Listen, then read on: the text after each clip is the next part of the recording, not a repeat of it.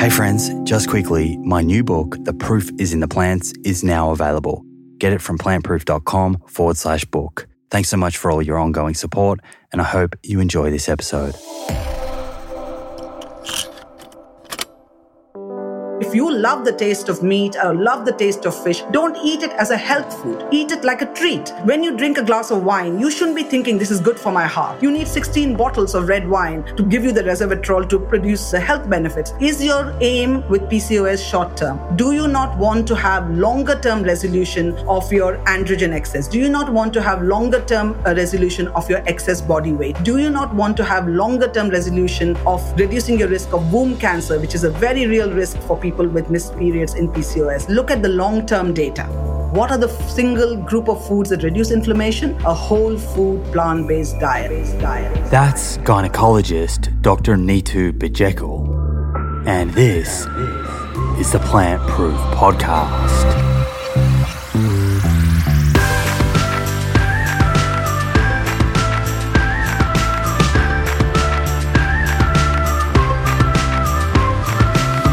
Hey friends, welcome back. It's great to be here with you. I hope you're having a lovely week.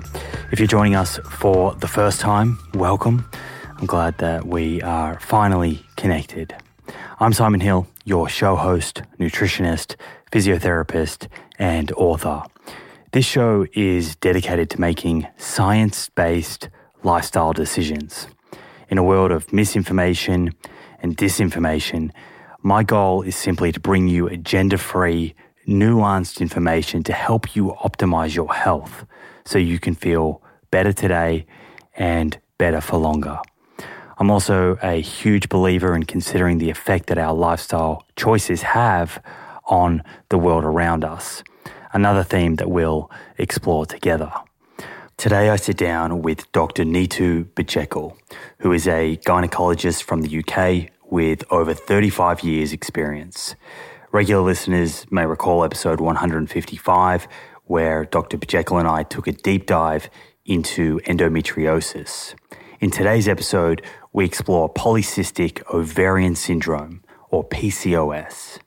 We cover the ins and outs of what PCOS is, how diagnosis is made, underdiagnosis, signs and symptoms, the role of insulin resistance in PCOS, androgen excess, and of course the various evidence-based treatment options that people can explore depending on their unique circumstances, all of which is extensively covered in Dr. Bajekal's new book, Living PCOS Free, which she co-wrote with her daughter and nutritionist Rohini Bajekal.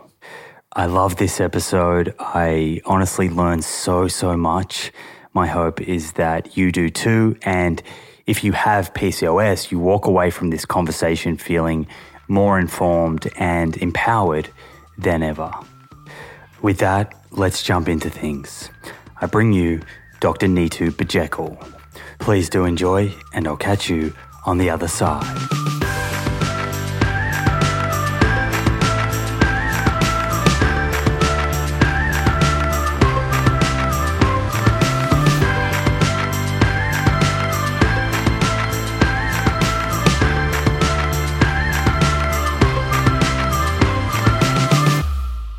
Nitu, welcome back. It's a pleasure to be here with you again. Thank you, Simon. Really excited to be here because we couldn't finish our conversation last time. And there's so much to talk about in reproductive and women's health. So I'm really grateful. We sat down, it must have been about 6 months ago now, for episode 155, which was focused on endometriosis, but we had planned on covering PCOS as well, but there's just so much information. I highly recommend that folks go back and listen to that one if they haven't already. It was a very informative and, I must say, very popular episode. You've quickly become a crowd favorite over here, so it is definitely nice to be able to have you back on to talk all things PCOS and get people excited for your new book, Living PCOS Free, which you're holding up now. It's incredible. I need to say from the outset here, it's beautifully presented. It's so accessible. And I just know that it's going to be such a valuable resource for people with PCOS. But as I was reading it, I was thinking even friends and family of people with PCOS and health professionals. So you and Rohini, I hope that you're very proud, and I know you must be very excited for the launch. We are, Simon. First of all, the book is not just for people with PCOS and those who have somebody who they know with PCOS. It's actually a book that will help anybody, whether they have endometriosis or fibroids or heart disease, however you may choose to identify, whatever gender you are. So I know that I've dealt with Rohini very much into PCOS. It's a very complex topic, and I would go so far to say most health professionals, including myself in the early years, didn't really understand the condition. And so I think we've done a disservice to people living with PCOS. So I'm hoping that by really trying to get rid of the medical jargon and really using case studies, mythbusters, so much of misinformation out there, that all I want to do is actually get to the people who have the condition. And that's why I'm just so grateful that, you're having me back on the podcast, because I do admire and love your podcast, probably one of my top 5, probably the top. Well, thank you. Yes. And I think that you have achieved what you set out to do. I said before, this book is so accessible.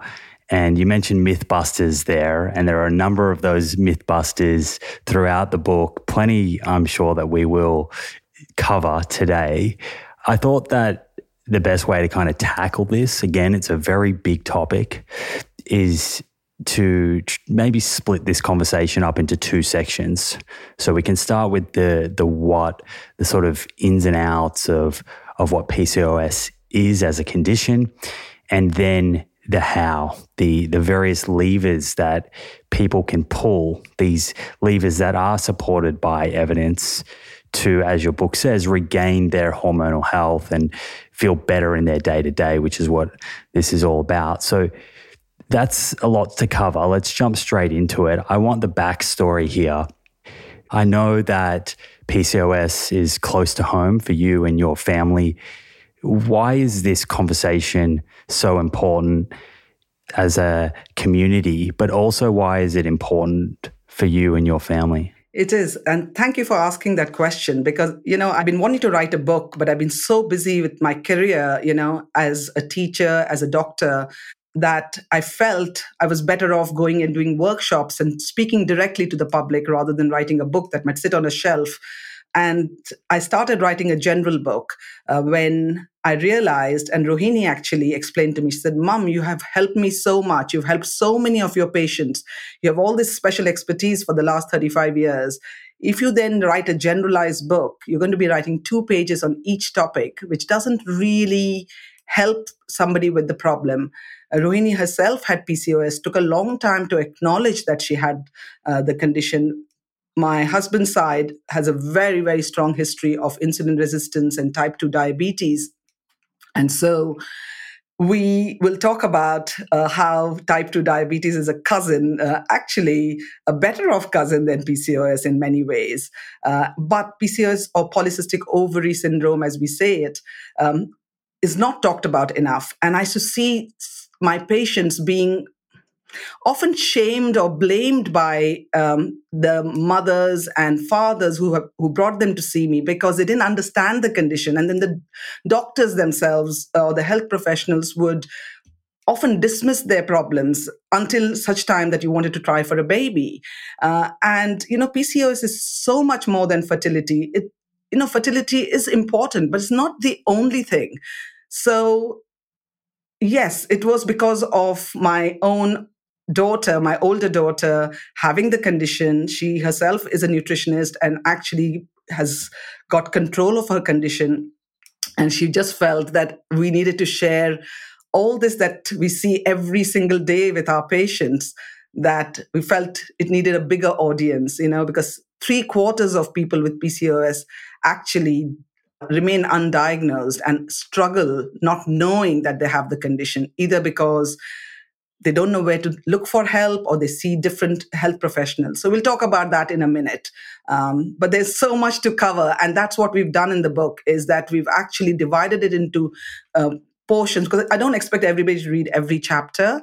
There are 3 science-heavy chapters. I've really tried to take out and make it really easily explainable, because you do need to understand what insulin resistance is. You do need to understand what androgen excess is. And if you don't understand that, that might make you then reach out for misinformation because you think somebody is speaking the truth because they speak it with authority, although they don't have the authority to speak it with.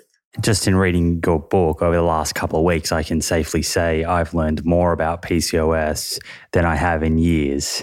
And you're so right there. There is a level of information that you have to give people, and then you can arm them with this information that can help, these tools that can help them, navigate the misinformation that people will inevitably come across. So it is very empowering in that sense. Maybe frame, sort of contextualize PCOS for us here. How common is PCOS, and who within our community does it tend to affect? So I'm going to start off actually, Simon, by explaining what it is, because not every one of your listeners, even if they have the condition, will actually understand or know what it means. It's a terminology that's bandied around, but what is it? So polycystic ovary syndrome, as it is actually medically known, or polycystic ovarian syndrome, so PCOS or PCOD, which is polycystic ovarian disease.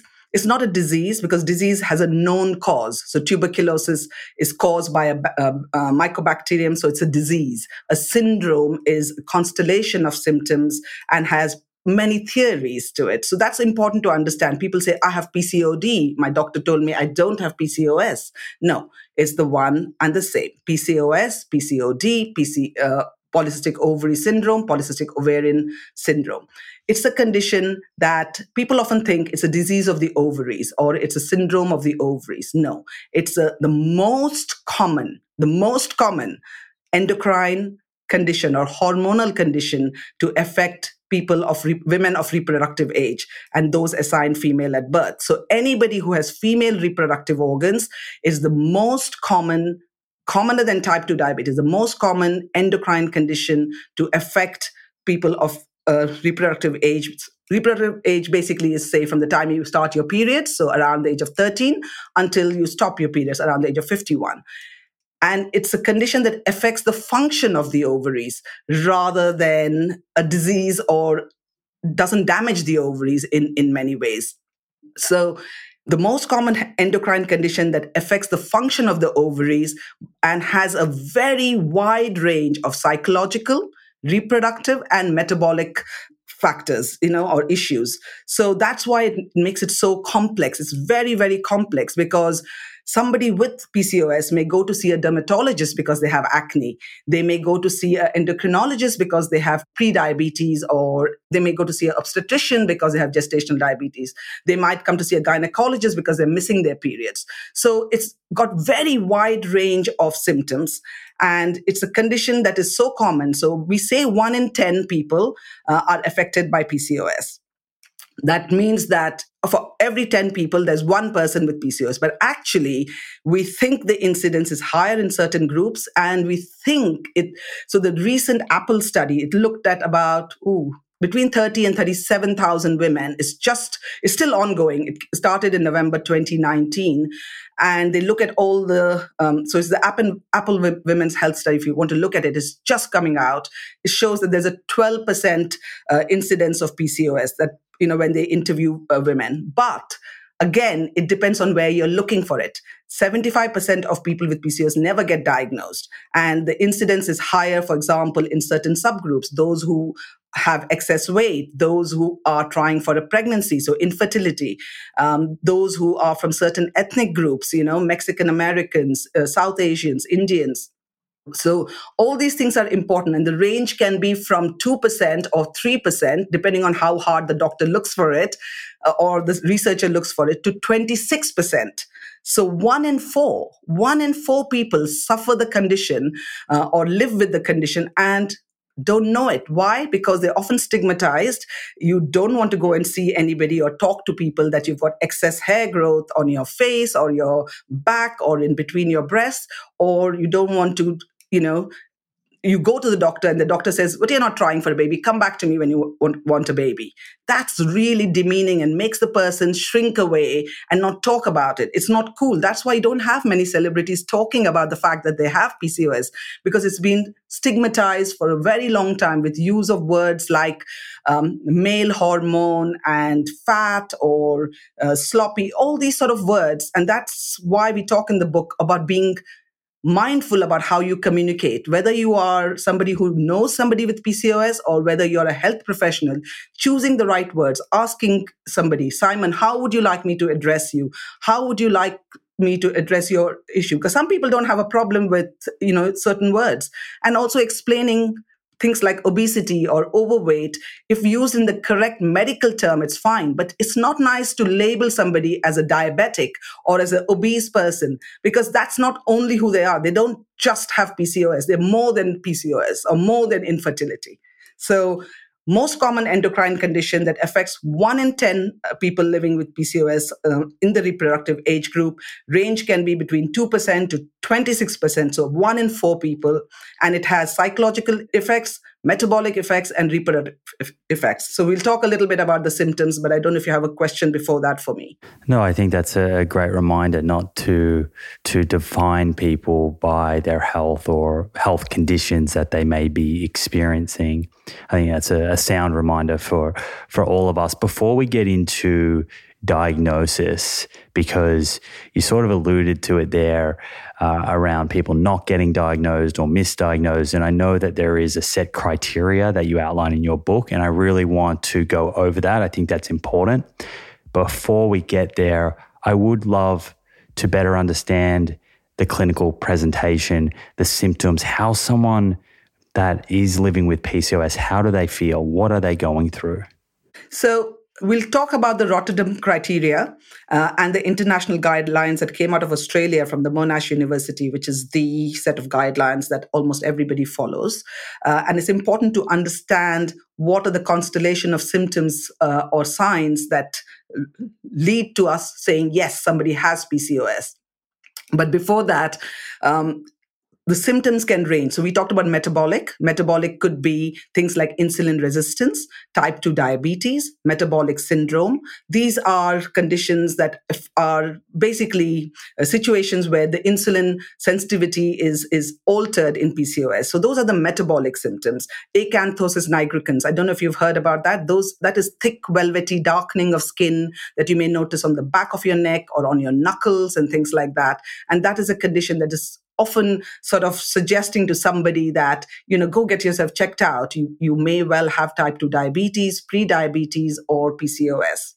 What was that called again? Acanthosis nigricans or nigricans, nigricans. So it's a change in the way the skin feels. It's a thickened, velvety appearance of the skin. And you may see it on the back of your neck, on your eyelids, on your knuckles, and things like that. And that might indicate to somebody, this is a sign of insulin resistance. Is that something that comes overnight in a very acute manner, or is that something that is gradual? You may notice it over time. And people often wonder what it is. And if you aren't clued on to that, this is actually a sign that you should go and get tested for diabetes. You may just think, oh, my skin is getting hyperpigmented and I don't know why. So it's important to understand that this is an endocrine condition in PCOS. So you have metabolic symptoms. And endocrine condition, basically, if I have to explain that, Simon, I think it's important because people often use words like hormones and endocrine, and we've explained that. But basically, the endocrine system is a collection of organs and tissues which secrete these chemical messengers called hormones that then get secreted directly into the bloodstream and then go off to different organs to have their effects, metabolic effects, reproductive effects. So you'll have these hormones like FSH and LH, which are hormones produced by your brain, by the pituitary gland, but actually work on your ovaries. You have the thyroid stimulating hormone that works on the thyroid hormone in your thyroid gland, or insulin that is produced by your pancreas. So the endocrine system is a group of organs or tissues that secrete these chemical messengers, which are hormones, and they have different hormones for different functions. And so when there is, I hate the word imbalance because I think it doesn't sound right, but that's the best way of explaining that the hormones may be out of kilter in certain situations, whether it's your thyroid, whether it's in PCOS, whether it's in diabetes. So you have symptoms of metabolic nature, so insulin resistance, where you may notice that you're putting on weight around your waist. Not everybody. You may have symptoms of thickening of the skin and frank diabetes or pre-diabetes. Then you can have reproductive health symptoms, delayed periods, missed periods. So irregular periods is often the hallmark, is one of the things that often drives women to the doctor saying, I'm missing my periods. Although many people think it's still okay to miss a few periods, and you'll have doctors saying to my patients sometimes that, oh, you're so lucky you don't have periods, or their friends telling them they don't have periods. That's not healthy. So when you're not on hormonal medication, not having your periods, unless you're pregnant or menopausal or you're on a hormonal medication, it's not normal to not have periods. So irregular or missed periods is the most common symptom of PCOS. You can also have infertility. So under reproductive health will come irregular periods, heavy periods, missed periods, infertility or subfertility. Then you have psychological symptoms. And people don't talk about this, Simon, anxiety, depression. And anxiety and depression is not just linked to having excess hair growth or acne. That does make you shrink away because you have body image issues. You don't want to socialize. And then when you don't socialize, we know the benefits of a positive social network. So if you then stay at home and have these ruminating thoughts constantly, I am not good looking, I am ugly, everybody is slimmer than me, everybody's got better skin than me, that becomes a vicious cycle. So anxiety, depression affects as much as 50% of those living with PCOS. It's really important. There's a higher incidence of suicide. There's higher incidence of obsessive compulsive disorder. There's a higher incidence of, bipolar thoughts or disorders, as well as, children of people with PCOS having a higher incidence of ADHD and things. So, anxiety, depression, having binge eating disorders. So binge eating disorders is where you eat a lot, but you don't actually purge. You don't vomit. That is very common. Something like as high as 40% of people with PCOS will have binge eating disorders. But what happens is you go to see somebody like me, you go to see a doctor or a health professional. I'm living in a bigger body, so nobody talks about binge eating disorders because all you're telling the patient is go lose weight. That is the wrong thing to tell anybody. You wouldn't tell somebody who's got anorexia or bulimia, go lose weight or go put on weight. You're going to talk to them about different health goals. So what happens is these people get dismissed because they're living in a larger body, but being told to lose weight. And that makes it very complex. Whatever diet it is, dieting is not something that's going to help somebody with binge eating disorder. Those with androgen excess, that means excess hormones like testosterone, actually have higher incidence of binge eating disorders. So under the psychological ones, you have anxiety, depression, you have binge eating disorders. You also have things like, which are not necessarily psychological, but they are associated with sleep. So disordered sleep, sleep apnea, which means where you stop and start sleeping, snoring, and you don't always have to have excess weight to start snoring.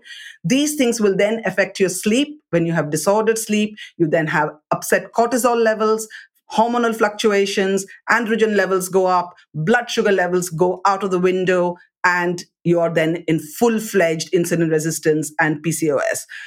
So you can see that it's not just irregular periods. It's not just acne or hair loss or increased hair growth. It is also psychological symptoms. It is also metabolic symptoms. And the important thing to understand is that PCOS is not just a condition that affects women or those assigned female at birth. The big study from, I think, Oxford, 175,000 men in the UK were studied, and they were studied because they had somebody in their family with PCOS, and they found that men get PCOS too. So it shows that this is not a disease primarily of the ovaries. It is a disease of the endocrine system because they have male pattern baldness, they may have metabolic syndrome and type 2 diabetes. And that is such a breakthrough because PCOS has been around for, thousands of years. Hippocrates talked about it. And it probably brought in some benefits like child rearing advantages, better muscle strength. In fact, you would love this fact. I don't know if you read it in the book. The most common disorder in Olympic sports women is PCOS. How cool is that? That is such a thing to be like amazing. There you go. Given that it's affecting men as well, do you think that potentially calls for a name change or the way that we're kind of thinking about this syndrome? So PCOS is a misnomer. It's a misleading thing because there are no cysts in your ovaries, okay? So somebody who's born with female reproductive organs has two ovaries. Ovaries are the egg-containing follicles, and at the time of conception, around 20 weeks, you would have something like 6-7 million eggs. You're already born with the number of eggs. You're not going to make new eggs, unlike men who actually make new sperm every 72 days. So what happens with these eggs, 6-7 million eggs at 20 weeks of gestation when you're inside your mom's tummy, by the time you're born, you have about 500,000 or 1 million eggs. And then every month, whether you're on the pill, whatever happens, from the time you start puberty, so from the time you have secondary sexual characteristics and your periods start, until you stop menopause, every month, probably 10,000 eggs get destroyed. They just naturally die away, even if you're on the pill or whatever. And only one of these eggs gets into the menstrual cycle, gets selected for ovulation. So what happens in PCOS is you actually have all these pool of immature follicles, immature eggs that they all start at the start line, but one is supposed to get the first prize, but all are trying to run and none of them get selected. So as a result, you have lots of these little immature egg follicles that on the scan appear like a pearl necklace. I don't know if you can see on video, I'm wearing a stone necklace. So it appears like that, like a ring of pearls or a rosary appearance, but it's not always common. And you may see that even in teenagers who don't have the condition. So polycystic suggests that you have cysts in your ovaries. There are no cysts in the ovaries. Cyst is a fluid-filled follicle. These are just immature egg follicles. So the name, you're right, was suggested metabolic reproductive syndrome. But then so the Monash University and all the experts said, what is going to cause a lot of confusion? Is it PCOS? Is it PCOD? Are there different types of PCOS? Let's not get into all this. Let's keep the name as it is rather than confusing the situation, because this information about men is actually very new. We've suspected it, but this study is just 2021, 2022. So it's important to understand that might change in 5 years, it might change in 10 years, but men listening to this conversation need to understand that if they have somebody with PCOS, they are also at a higher risk because of the genetics plays a very important role in PCOS. There's a lot of genetic tweaks that have happened that make people respond differently to insulin in type 2 diabetes, in insulin resistance, and in PCOS. And we see that. So genetics is, of course, not your destiny, as we talk about throughout in the book. Like George Bray said, genetics loads the gun, lifestyle pulls the trigger. But genetics does play a very important role in PCOS. Is that what explains, because there seems to be a lot of overlap between type 2 diabetes and PCOS here, right? And I'm thinking about the risk factors and what are genetic and perhaps modifiable. But does that, what you just said there about genetics, does that potentially explain why not all women with type 2 diabetes develop PCOS? Yes. So we've explained that it's the most common endocrine condition affecting 1 in 10 people who are assigned female at birth or women. We understand that it has a number of psychological symptoms, metabolic symptoms, and reproductive health symptoms. But how do you diagnose it? Why would I tell somebody that they have PCOS? For that, they have to fulfill if they're an adult above the age of 18, they have to fulfill 2 out of the 3 criteria that have been set by the International Expert Consensus Group. They met in Rotterdam, and then the 2018 international guidelines that came out of Monash have confirmed that that's what we are sticking to. What are the 3 criteria? The first one, it revolves around anovulation or oligo-ovulation. What does that mean? Medical term, don't get fazed by it. All it means is that you're not releasing an egg every month or most months. Anovulation, not releasing an egg. So what does that do to you? You will either have missed periods, so a period coming every 6 weeks, 8 weeks, 10 weeks, 12 weeks, or you may have amenorrhea, which is basically not having a period at all for months and months and months. So anybody listening, if you're having this sort of cycle, normal cycle length is between 24 to 35 days. If 1 month you're having 24 days, next month you're having 35 days, then you're having a 45-day cycle or missing your periods for 3 months, you do need to seek medical advice. So oligo-ovulation or anovulation. So you're ovulating infrequently or not ovulating at all, which is the commonest cause for the infertility in PCOS. And that can be fixed. So that's criteria number 1 of this Rotterdam criteria. And you have to meet 2 out of the 3. Is that right? Correct. So if you're an adult, we'll come to an adolescent, but if you're an adult, you need to meet. So the first one is oligo-ovulation or anovulation, delayed or missed periods. The second one is signs or biochemical evidence of androgen excess. What does androgen excess mean?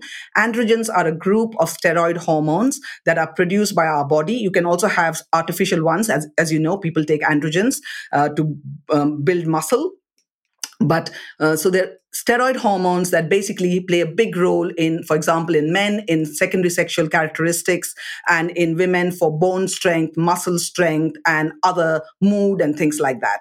Testosterone is the most common, best known of all androgens. So the second criteria is signs of excess of androgen or testosterone. What is that? That could be acne, not acne on your forehead that teenagers get, but acne on your jawline, on your chest. They can be nodular, they can be cystic, they are often painful.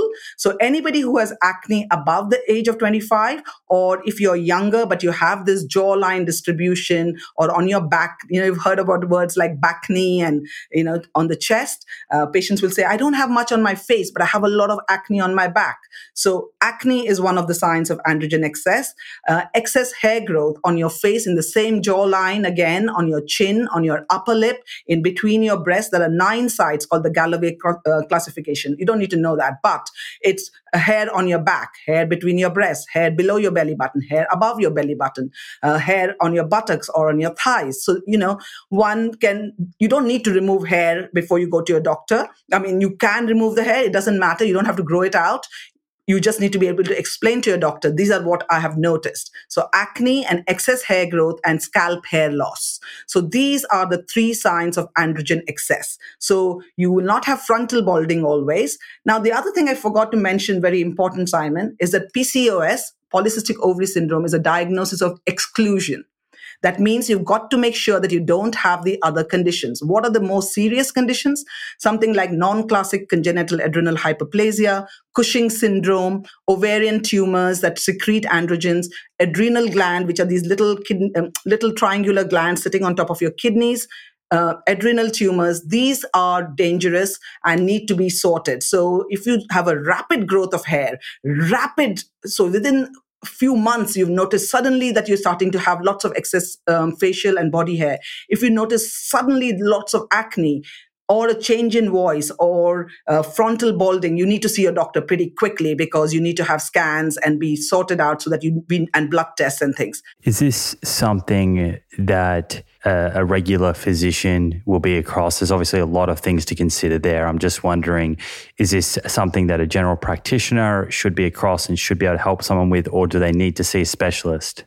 Yeah, it's very rare, but family doctors, as soon as somebody says, I've suddenly noticed this change, then the doctor should ask these questions. Have you noticed change in voice? Have you noticed that you're losing hair? Or, these more detailed questions, and not waste time, straight away to the specialist. Rare condition, but need to be sorted. So congenital adrenal hyperplasia is often diagnosed as a child, but it may present later in life.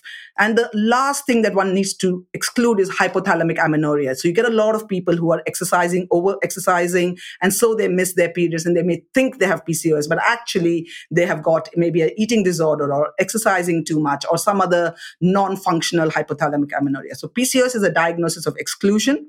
The first criteria is anovulation or oligoovulation, where you're not releasing an egg, manifested with irregular or missed periods or delayed periods or no periods. The second is signs of androgen excess, cystic acne or acne on your jaw, excess facial and body hair, and hair loss. Or you may not have those symptoms, and rarely, this is rare, but sometimes you will have blood tests that show high levels of testosterone and free androgen index is raised, but actually you don't have the signs of acne, excess hair growth. That's not common.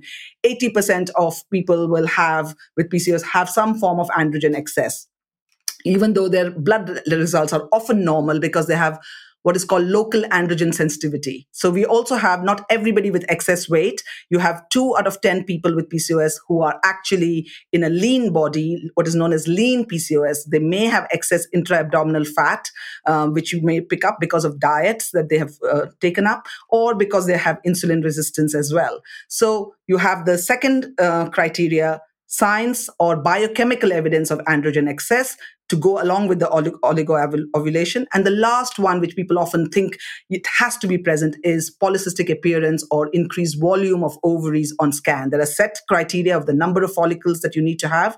If you have a very good quality machine, 20 follicles or more, or the certain ovarian volume, will suggest that you have PCOS appearance, polycystic ovarian morphology on scan, but you don't need to have that. So you could have missed periods and acne, and that's enough to diagnose PCOS. You don't have to have a scan. The reason we often do a scan is for research purposes. If you need to sort of put into phenotypes, you'll see a lot on social media. What kind of phenotype PCOS are you? I know it doesn't matter. As far as you're concerned, PCOS is PCOS. That's for research purposes very clearly. But also you may have a premature ovarian insufficiency or early menopause or premature menopause. So that's why you need certain blood tests. You need scans to pick up ovarian cysts and ovarian tumors. So scan is not always, a pelvic ultrasound scan is not a must, but 2 out of the 3 criteria is a must to diagnose an adult with PCOS. Now, for an adolescent, that means a teenager with PCOS, first of all, you would ideally need to wait for 8 years before you firmly diagnose somebody with PCOS if the criteria are a bit vague, but you need both, number 1 and number 2. So a teenager who comes to me and has an ultrasound appearance of little follicles in their cysts does not qualify for PCOS, because teenagers will also have a multifollicular or multicystic appearance. Quite normally, young people will have that. So for a teenager to be diagnosed with PCOS, she has to have either missed periods or irregular periods after the first year, or a period that's missing for more than 3 months, along with either acne or excess facial hair growth or blood test evidence of increased androgen. So the first 2 criteria are a must if you have adolescent PCOS, and 2 out of the 3 criteria, that means the ultrasound scan appearance comes in to be diagnosed as an adult. So 2 out of 3 for adult, 2 out of 2 for teenage pregnancy. Does that sort of explain? Very clear. Okay. What if someone has polycystic ovaries, as determined by ultrasound, let's say, but doesn't meet those first 2 criteria? I know that can happen. I believe it can. I might be wrong, but I've spoken to people who have said that was the position they found themselves in. What's going on here? And are these people a certain subset that are perhaps at higher risk of developing PCOS later, or is it completely unrelated? No. So there may be somebody, if you dig deeper, and that's where the beauty about being a doctor is you're a detective. Okay, so you ask these questions and then you find out, how much do you exercise? Do you have an eating disorder that you haven't talked about? Because all these things make the ovaries go to sleep. So it is possible that you see the signs on a ovarian scan. You may repeat it. You don't need to have both ovaries showing those changes. So if you just have an ovary that is showing polycystic ovarian morphology, that is not enough to diagnose it. But often it's because somebody hasn't hunted enough, hasn't done enough detective work. They don't know what sex hormone binding globulin is. They don't know they have to check free androgen index. They may not have asked about the correct questions about acne. They are thinking, she's not trying for a pregnancy, I don't need to worry that she's got PCOS. Or so there was a recent paper in the BMJ where, I think again from Australia, where they said that, we are overdiagnosing PCOS. My response to that is no. Don't go down that road. We are underdiagnosing PCOS. The incidence, the prevalence of PCOS has been steadily increasing. Huge meta-analysis in 2021 that has shown that the incidence of PCOS is steadily increasing because of a number of lifestyle stresses, sedentary life, stress, sleep disturbance, all kinds of things that have actually made things worse, our diet choices. So while, yes, sometimes we might be too quick just based on an ultrasound to tell somebody they've got PCOS, that's wrong, because you have to look for all the three criteria and see whether they fulfill the two.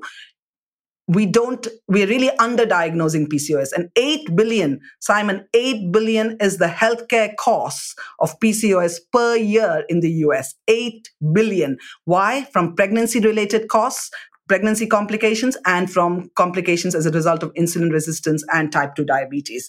So in response to your question, if you just have PCOS, truly just have a polycystic ovary, without signs of androgen excess, without biochemical evidence of androgen excess, as is evidenced by testosterone levels, free androgen index, which actually looks at how much of active testosterone is circulating in your body, or you don't have delayed or irregular periods. A lot of women think having periods every 5 weeks, 6 weeks, 8 weeks, when they're not on hormonal medication is normal. It's not. And so it's actually explaining to the health professionals, this is what you have to look out for. So don't underdiagnose these people and wait for them to then try starting for a pregnancy and then be told that they have a condition, that they should have been doing lifestyle changes. Really, from the time they were in their mother's uterus. Really, it's an epigenetic issue as well. The lifestyle and stresses that women go through when you're carrying a baby has a profound effect on your genes, the way the genes are read. And that is both good and bad, because epigenetics is, the effect that we have with environment and pollution, or the environment of your baby inside your tummy, working on the way the genes react. But also the good news is that means we can actually alter it. And that is important to understand, that, this is a condition that has got a lot of lifestyle factors associated with it. So we should be making changes. So the criteria are oligoovulation, excess of androgen, either on blood test or on signs, and ultrasound scan. 2 out of 3 for adults, 2 out of the 2 not ultrasound for adolescents. That is the criteria to diagnose PCOS. Do you have a sense as to whether the symptoms and the prognosis differs depending on if someone meets all 3 of those Rotterdam criteria versus someone that perhaps just meets 2 of them, versus someone that meets 2 but a different 2? Does the prognosis look different? No. It doesn't. We're still doing research, and that's what the research is. But as of now, whether you have all 3 or 2, it really doesn't change how you set out to manage and empower people living with PCOS. So that is the important thing to understand. We don't know enough yet. There have been studies and research and things, but there's still so much needed in reproductive health that we can talk about that all day. But what is important to understand is what causes the condition. If you don't understand, so we've done the criteria, we understand that there are all these symptoms, but what is causing it? So you have the most important driver in probably 3/4 of people with PCOS is insulin resistance. Okay? And then you may not have insulin resistance, and you may have insulin resistance even when you are not carrying excess weight. So we know that when you have excess weight, that can increase your risk of insulin resistance. And even if you don't have that, even if you are in that lean PCOS group, you could have insulin resistance. What if you don't have insulin resistance? Can you develop PCOS? Yes, you may, if you are somebody who has put on excess weight from a sedentary life or eating the wrong foods. That can also give you PCOS, and that actually can be managed pretty quickly if once you explain that to the person. And then you have genetics. So genetics is probably you need those insulin receptors that have been tweaked in your genetics to make you more susceptible to insulin resistance. And also we know studies have shown that you do not produce enough insulin if you have PCOS in many, many people with PCOS. So what causes PCOS? If you just remember this for your listeners, the main driver is insulin resistance, but excess weight is also implicated. Both these will affect the genes that you've inherited from your parents, which then get influenced by the lifestyle that you're leading. So the sooner you realize that, the earlier you bring in the changes, the better the outcome for the condition. Can you cure PCOS? No, you can't cure PCOS. Can you cure type 2 diabetes? No, you can't. But what you can do is you can reverse insulin resistance. You can manage your symptoms. And that is what our book says, living PCOS free. It is not something that you're going to be rid of it, but you're going to actually be empowered to understand your symptoms and manage your symptoms. So cause of PCOS is insulin resistance. Then you'll ask me, hey, but what causes insulin resistance? So it's like going down this rabbit hole. You've read my mind. Yeah. But before we get there, I actually want to go even more basic than that question. Okay. I want to, in case someone, because often we use terms, like you said earlier, and we presume that everyone knows them. And of course, I really appreciated the way that you explained insulin and insulin resistance in the book. You did a great job of, again, making that very accessible. So you're talking here about insulin resistance being a main central driver of PCOS. But let's take that step back.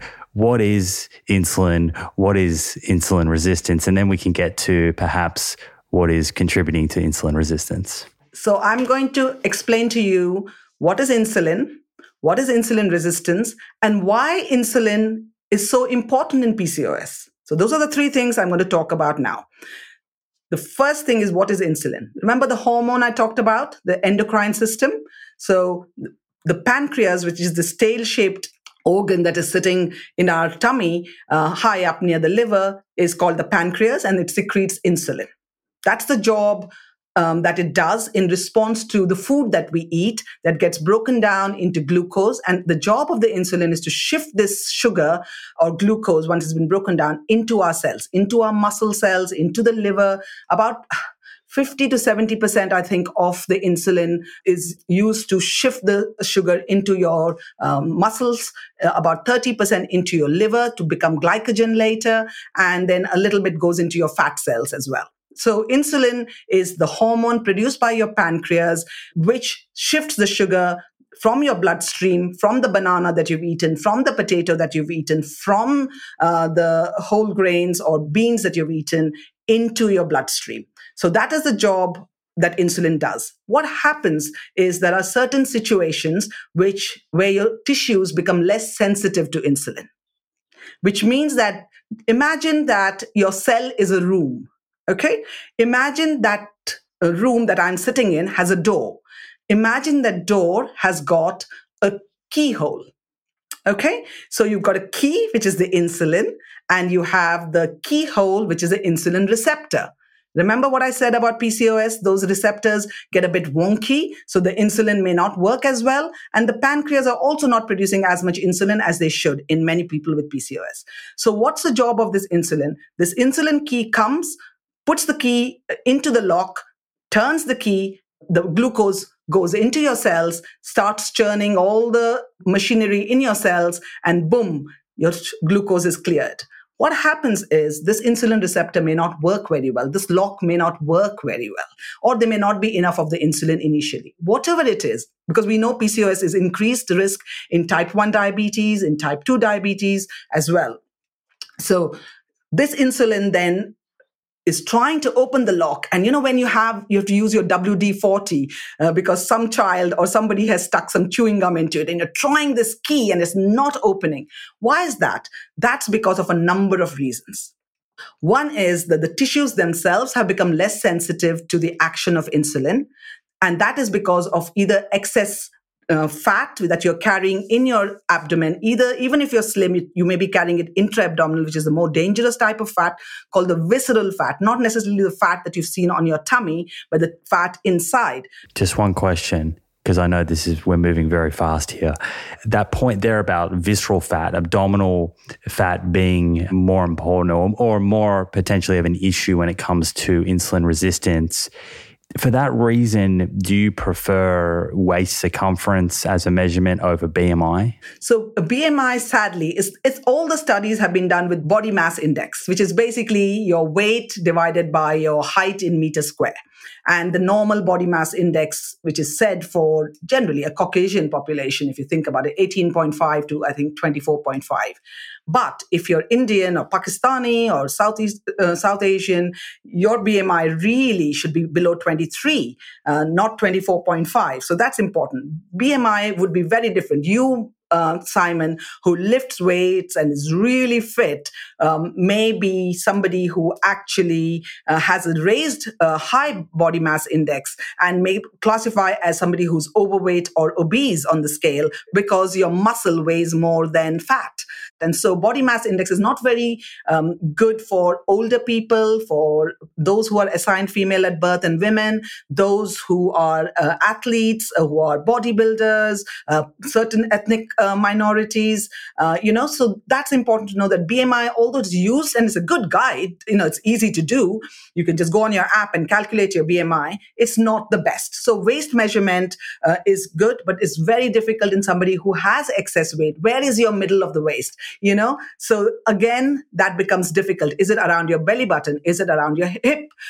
So that can give you false things. The rough guide, if I remember, is that your waist circumference should be half your height. Okay, that is from what I remember. Remember, I'm a gynecologist first, so I don't remember all these things in detail. But that's your waist circumference, which is, yes, a good measure. Weight, body calipers can be, if you have a personal trainer, they may measure your body fat with that. CT scans and MRI scans are probably the best to detect the internal fat, the visceral fat that can cause lipotoxicity. Lipotoxicity is where you have the destructive effect of excess fat that causes inflammation, and chronic inflammation is not good. Acute inflammation, when you cut your finger and you have all this inflammatory substance to come and heal it, great. Chronic inflammation is what is a background of having excess weight, so being obese or being overweight or type 2 diabetes or any of these conditions. They're all chronic diseases tend to be a state of chronic inflammation because they set off these pathways. So insulin is the hormone. Insulin resistance is where the insulin is not able to do its job because the tissues have become resistant, because the insulin receptor is sometimes either defective or it is because it is clogged with excess fat. Where does that fat come from? It could be your visceral fat, or it could be from dietary fat. So when you're having a high fat diet, so for example, an animal fat diet full of saturated fat, it goes and sucks onto these receptors and blocks them like chewing gum. And so we know that losing 5% of body weight in people with PCOS, boom, suddenly your tissues become more sensitive. When you exercise, the same thing, it suddenly unlocks these, even though you may not lose necessarily weight, exercise helps by making your tissues more sensitive to insulin. So lipotoxicity, inflammation, gut microbiome, all these play a big role in insulin resistance. So insulin resistance is when your tissues become less sensitive to the insulin. So what happens, Simon, is that your body then says, hang on, you've just eaten a banana, you've just had a potato, you've just had some pasta or some fruit, and I can't shift this glucose into the cells. So what does my brain tell me? It tells the pancreas, come on, produce some more insulin. So it produces more insulin. But the insulin can't push this glucose because it's blocked with this fat. So the insulin levels keep rising. And so you have high insulin levels, but the tissues are resistant to insulin. So that is why until you melt that fat, the dietary fat, you reduce that dietary fat, when you reduce the body weight from the fat, of course, you can't do much about your genetic alterations in your receptor or to the amount of insulin that your body can produce. But these are the causes of insulin resistance. The other one is endocrine disruptors. You would have heard about it. Let me say it now loud and clear. Soya is not an endocrine disruptor. For everybody listening, soya is good for PCOS, type 2 diabetes, for everybody, whatever your gender. But there are endocrine disruptors that can be found in fish, for example, or in cans. So that's why you should buy, if you're buying beans and things, you should buy bisphenol-free cans, BPA-free cans, because they have been known to affect androgen levels and insulin resistance. So endocrine disruptors, dietary fat, excess body fat, and genetics all play a role in causing this insulin resistance, which affects the insulin. The next question you will ask me is, but so what? So what if I have insulin resistance? Why is it causing PCOS? The reason it is because insulin has got other actions. What does it do? It basically stimulates insulin-like growth factors that are released by the liver, and it mimics the action of insulin-like growth factors, IGF-1s, which basically affects the ovaries and makes them produce more androgens, affects the adrenal glands, because the adrenal glands, which are these triangular shaped glands sitting on your kidneys, and your ovaries are both the main sources of your androgens, which are the hormones that determine, the sexual characteristics and bone strength. Testosterone is an androgen. So insulin increases the level of androgens by two mechanisms: directly by stimulating the insulin-like growth factors, and also indirectly by suppressing the effect of a production of a protein by the liver called sex hormone binding globulin. So what happens is, first of all, it's increasing the testosterone levels, and it is reducing the protein that binds this testosterone. So when the protein binds the testosterone, it has no action.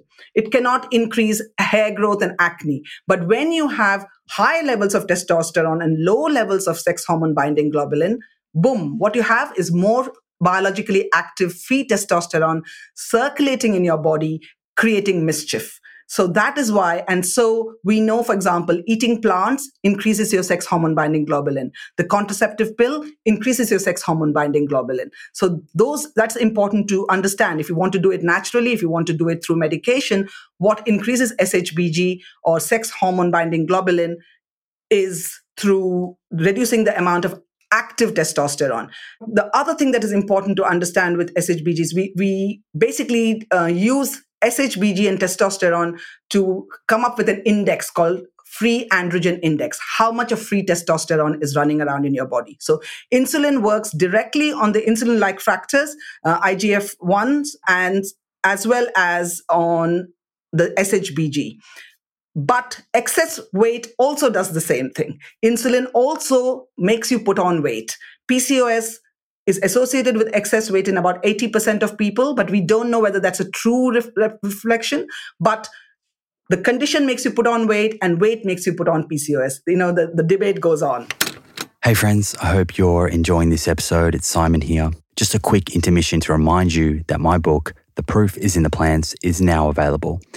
In this book, I cover common myths about plant-based diets, evidence showing the potential health benefits that are up for grabs, the positive impact eating plant foods has on the planet, and much more. To order your copy, head to plantproof.com/book. plantproof.com/book. Okay, let's get back into it.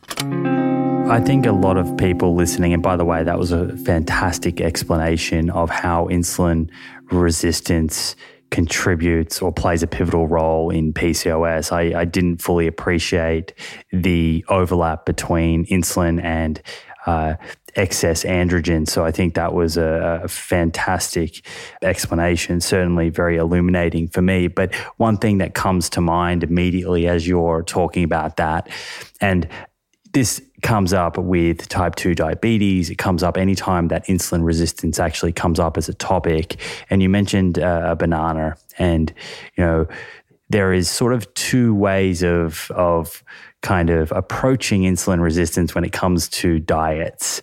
You'll see one side that will look at that and see elevated insulin, and you've just told the story there about how elevated insulin is affecting androgens, and immediately think, well, we should just reduce total carbohydrates in the diet, because if we have less glucose that needs to get into these cells, then the body doesn't have to pump out as much insulin. And so you often see, and I think it's particularly my low carb sort of functional medicine friends, they're very low carb, animal based for those reasons. And anecdotally, you'll hear various people with PCOS adopting those diets. And it does seem like a low carb diet is, at least with my reader of things on social media, is fairly popular. And then on the other side, you have people that are more leaning into a plant-based approach and are talking about the quality of the carbohydrates being the issue. So I'd love for you to kind of comment on how you see all of that. Yeah. The important thing to understand is, who are you blaming here? Are you blaming the messenger? You're basically blaming the banana or the potato when the problem is with the receptor and with insulin, right? So the insulin is not able to do its job because the insulin receptor is not willing to open the lock and allow the glucose to come in. So what happens is, when you have now carbohydrates, we can talk about carbohydrates in a minute, it's a macronutrient. But what you have to understand about when you go on a low carbohydrate diet, what you're doing is what are you eating? You're basically eating animal fat, animal protein in general. Yes, we can talk about the Eco-Atkins and the low carb plant-based way of eating, but that's a very tiny minority. So the majority of people would have diets where they would have a couple of eggs with some greens in the morning. They would have salmon and maybe a few broccoli and some zucchini and some cucumber, and evening they would have chicken breast. What is in those foods to increase the glucose? Nothing. So, hey, when you do it for 3 months, 4 months, because all studies tend to be very short-lived, yes? And so what happens is, you're seeing, you check somebody's blood sugar and it's low. Why is it low? Because you're not eating anything. Eggs don't have any significant amount of carbohydrates. So what then happens is, you get this false idea that your insulin levels are dropping, and they do drop initially because you're not eating ultra-processed foods that are, again, disrupting blood sugar. But so what then happens is, you are eating these foods, and guess what? Remember what I said about the insulin receptor, the lock? That chewing gum is getting stuck in there with, the dietary fat that comes hand in hand with these animal protein foods. So as a result, all you have to do is then just deviate and eat a donut or eat a banana, and the insulin falls flat on his face because it can't do its job. The lock is completely blocked. So in a few months, so basically, you're on this low carb diet, which most people will fall off. All diets, people fall off. Unless it's a way of life, they always will fall off it. And what happens is, by the time your influencer, your trainer, your, anybody who's propagating these diets has gone away. But we know from the Lancet, we know from the Global Burden of Disease study, which came out in the Lancet in 2019, every study has shown that all-cause mortality is increased when you have high animal protein diets, high animal fat diets. So yes, your blood sugar will improve for 3, 4, 5 months. I guarantee you this. I know this from my husband himself.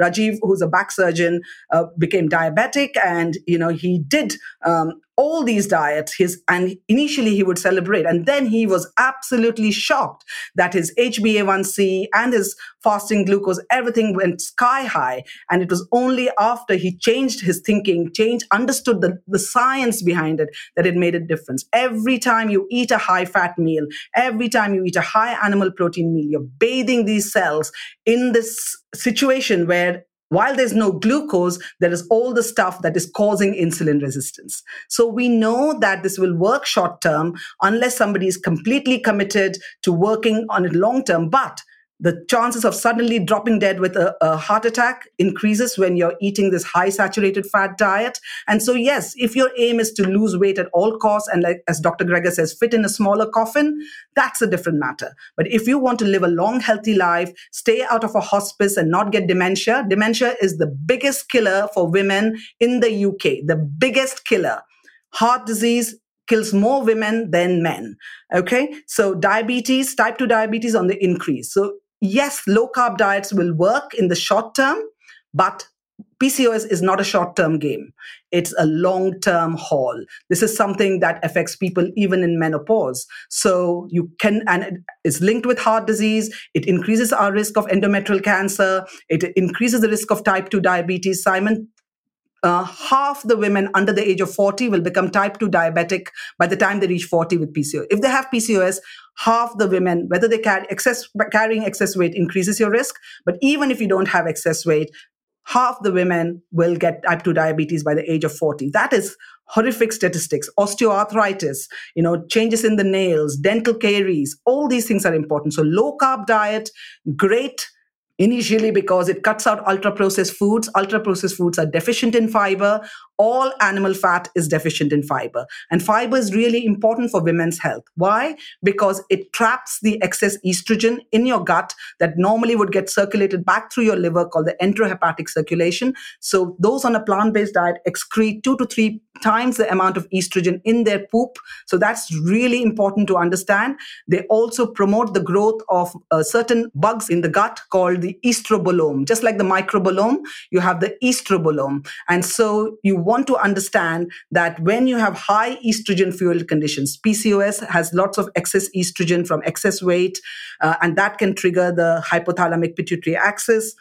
Also endometriosis, fibroids, ovarian cancer, endometrial cancer, or womb cancer, breast cancer. These are all estrogen fueled conditions, which is why often you have a myth about estrogen dominance. You understand there's a lot of words use estrogen dominance in the social media. There is no estrogen dominance. You don't treat it with progesterone. You actually reduce the amount of estrogen by shedding any weight that you may have or changing the way your lifestyle is. Stress, exercise, sleep, and diet. Okay, I've got a lot to say on that.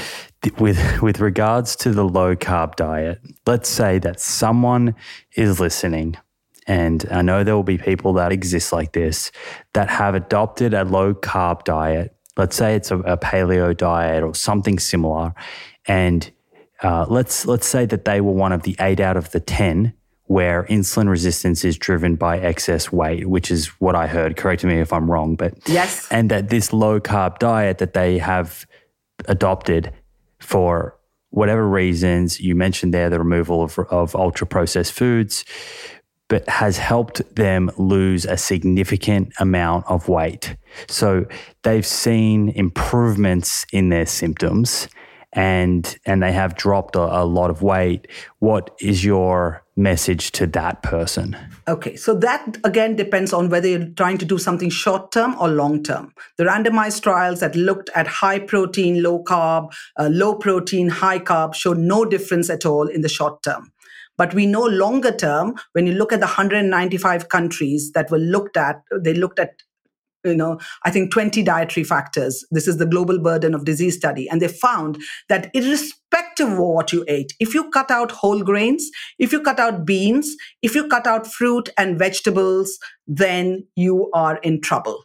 Okay? So it's really important to understand that these are life givers. So yes, of course, the people who are listening who have had improvements of shedding some weight will in the short term, find some improvement in their blood markers.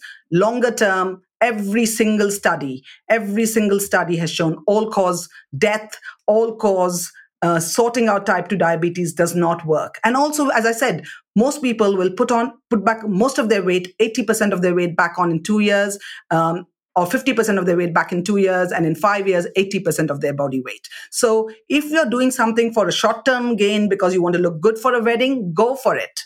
Okay? If you're doing it because you want to heal your PCOS, you want to heal your heart disease, you want to heal your breast cancer coming back, we know that the more plants you eat, nobody's asking you to go vegan, nobody's asking you to go 100% plant-based. But we know that the closer you inch, and the word I'm using very carefully, inch towards a plant-based diet, because if you suddenly jump in feet first because you've seen a documentary, great for you, good for you, because you are then bringing ethics into it, which then makes you much more likely to commit, right? But if you're doing this for health, then mark my words, the only way to do it is to do it over a period of 3-4 months. Why? So that your gut bacteria, your gut microbiome get used to it. Because if you look at people with PCOS, what they have is they have less of the healthy gut bacteria, they're less of the estrobolome, they have less of the firmicutes, but what they have more is bacteroides and E. coli, the enteroinvasive E. coli, all these bugs that don't know how to digest fiber because animal foods have zero fiber. Understand? There is no fiber. At least something like the Beyond Burger has less fiber, but it has not zero fiber. Animal foods have zero fiber, whether it's fish, whether it's eggs, whether it's dairy. And we should talk about dairy when it comes to acne, but I don't know how much time we have. But essentially, the more plants you can bring in. So I tell my patients say, oh, I don't eat fruit because it's got so much of sugar. And I've been told that sugar is bad for you. Yes, free sugar's not good for you. The same way animal protein and animal fat is not good for you. And if you've tried the plant-based diet with the regular amount of fats and things, that's great. But if it doesn't work for you, yes, you might want to try a low-carb plant-based diet for a short while. But it is not good to have a restrictive diet where you're cutting out the essentials, the beans and the whole grains and the fruits and vegetables, the herbs, the spices, the mushrooms, the nuts, the seeds, because they are the building blocks of health. We know that from the blue zones. So once people understand that when you don't eat this way, so my patients might say, I don't eat fruit. So I'd say, okay, are you prepared to eat one fruit a day? Yes. So maybe in a week's time, do you like bananas? Yes. So have a banana. Would you like a cup of berries? Add that to your diet. Oh, I like berries. Do you like grapes? Do you like mangoes? So you basically start with where they are rather than suddenly ramming them with, oh, Japan and Canada says 13 portions of fruit and veg. My patients are going to run away, So they're going to not want to eat a big salad or a big bowl of soup and a few fruits. That's all you need because one portion is a handful. So you start where the person is. If your listeners are on a low-carb diet, I'd say gently introduce berries. After berries, maybe introduce an apple, then a pear, then some greens, and then some, potatoes with skin and some sweet potatoes with the skin. Slowly introduce it. Make changes to the meals that you can. Start with breakfast. Try to eat in the circadian rhythm. That means do not do intermittent fasting as far as possible in PCOS because it causes increased levels of cortisol. And cortisol, the way cortisol is dealt with in PCOS is also impaired. So, you have all these things. That's why high intensity exercise, if you only do that kind of exercise, may not be the best type of exercise. We don't have enough research for exercise in PCOS, but you want to be doing lots of muscle strengthening exercises, weight resistance exercises. You want to mix it up with aerobic exercises so that you actually increase insulin sensitivity. So I hope I've convinced your low carb fans to start understanding why insulin resistance really depends on the kind of foods you eat as well. I'm not sure that I have many low carb listeners, although I do invite them to come join us. That's for sure. I think I'm more just trying to play devil's advocate based on what I see out there, and I think having heard everything that you just said, then let me kind of summarize it, and you tell me if I'm wrong, and then I might ask a question off the back of this. But it seems like in the short term, that for many people, losing weight is important, and a dietary pattern that's going to help you achieve that, something that you can adhere to and help you lose weight, is going to be a good one. But what I'm hearing is that it seems like there hasn't been any real definitive studies done on PCOS that say this is the single best diet to alleviate PCOS symptoms. So what you're saying is that there could be a myriad of ways in the short term, but you're coming back to, well, what is going to be best for this person over the rest of their life that can also reduce their risk of all of these other chronic diseases that they'll be at risk of. Simon, I don't know if you're aware, the American College of Lifestyle Medicine came out very clearly with a position statement, I think in June 2020, where they said very clearly that the way forward to manage type 2 diabetes, and remember what I said, type 2 diabetes is a very close cousin, probably even a brother or a sister to PCOS, right? So we know what works. So we know what works for type 2 diabetes. We also know what works for longevity. So for us to live long without dementia, cancers, breast cancer, 1 in 7 of us will get a diagnosis of breast cancer, ovarian cancer, bowel cancer. So we know that, there are certain things that one should be doing to try and live a healthy life. There's no point living longer like we are. So the average life expectancy is 83 years, but the last 20 years, you don't want to be getting diagnosis of cancers from the age of 40, 50 even, or ending up in a home not recognizing your loved ones, which is one of the worst things that can happen.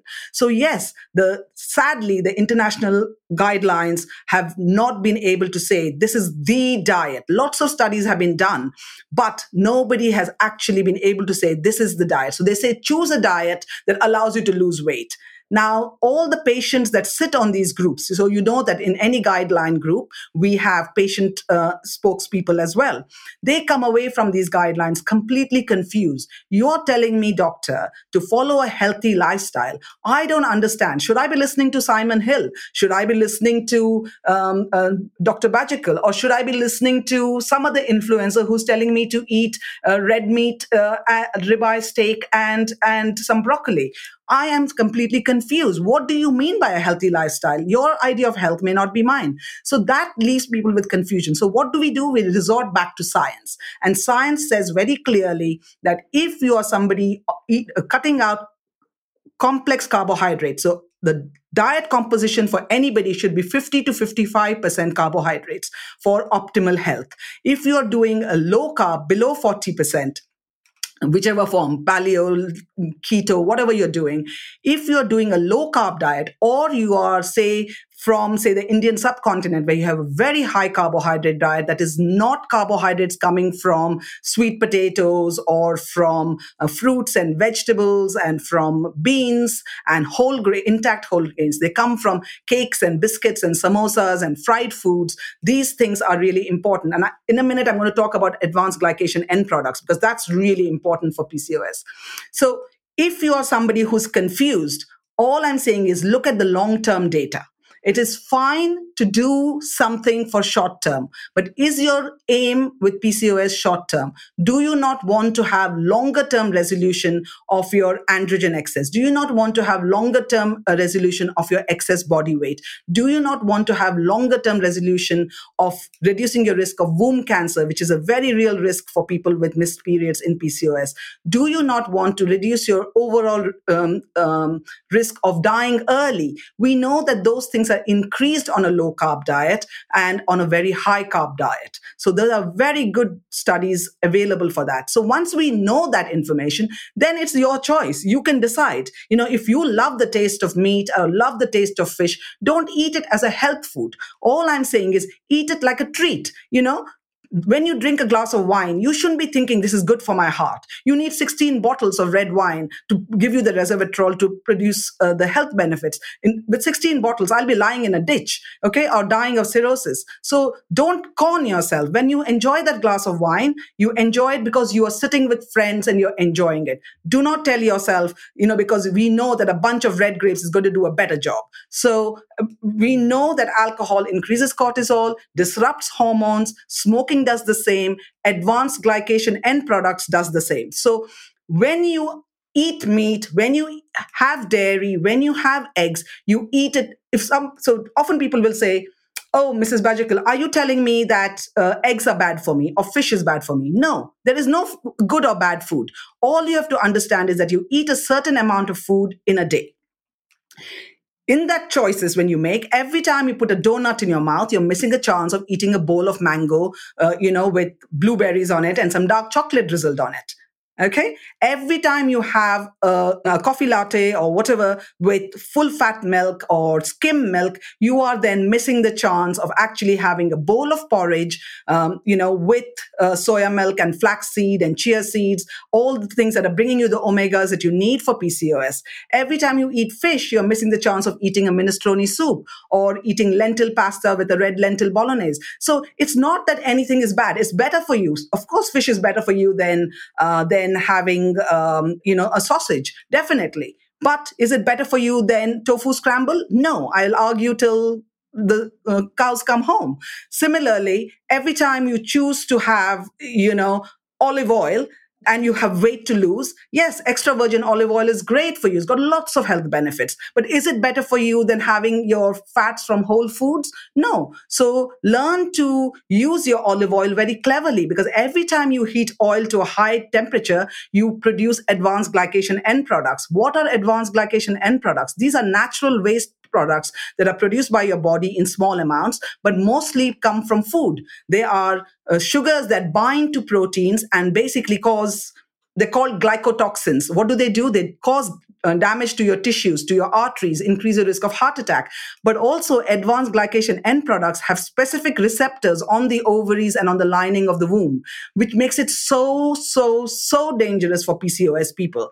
Why? Because those advanced glycation end product receptors just mop up these advanced glycation end products straight onto the ovaries and damage them in the long term. They damage the lining, making fertility and implantation a worse situation. So advanced glycation end products come from cooking foods at very high temperature. So when you have a barbecue, I know in Australia everybody loves their barbecue, but fried potatoes still have less advanced glycation end products than boiled chicken. So animal foods tend to be the highest source. The moment you cook them dry heat, high temperatures, it worsens the amount of advanced glycation end products. And we know that they also increase the risk of endometriosis. Red meat, chicken, both are significantly associated with endometriosis, a condition that is sometimes seen along with PCOS as well. So when you understand that you want to reduce advanced glycation end products, you want to choose foods that reduce inflammation.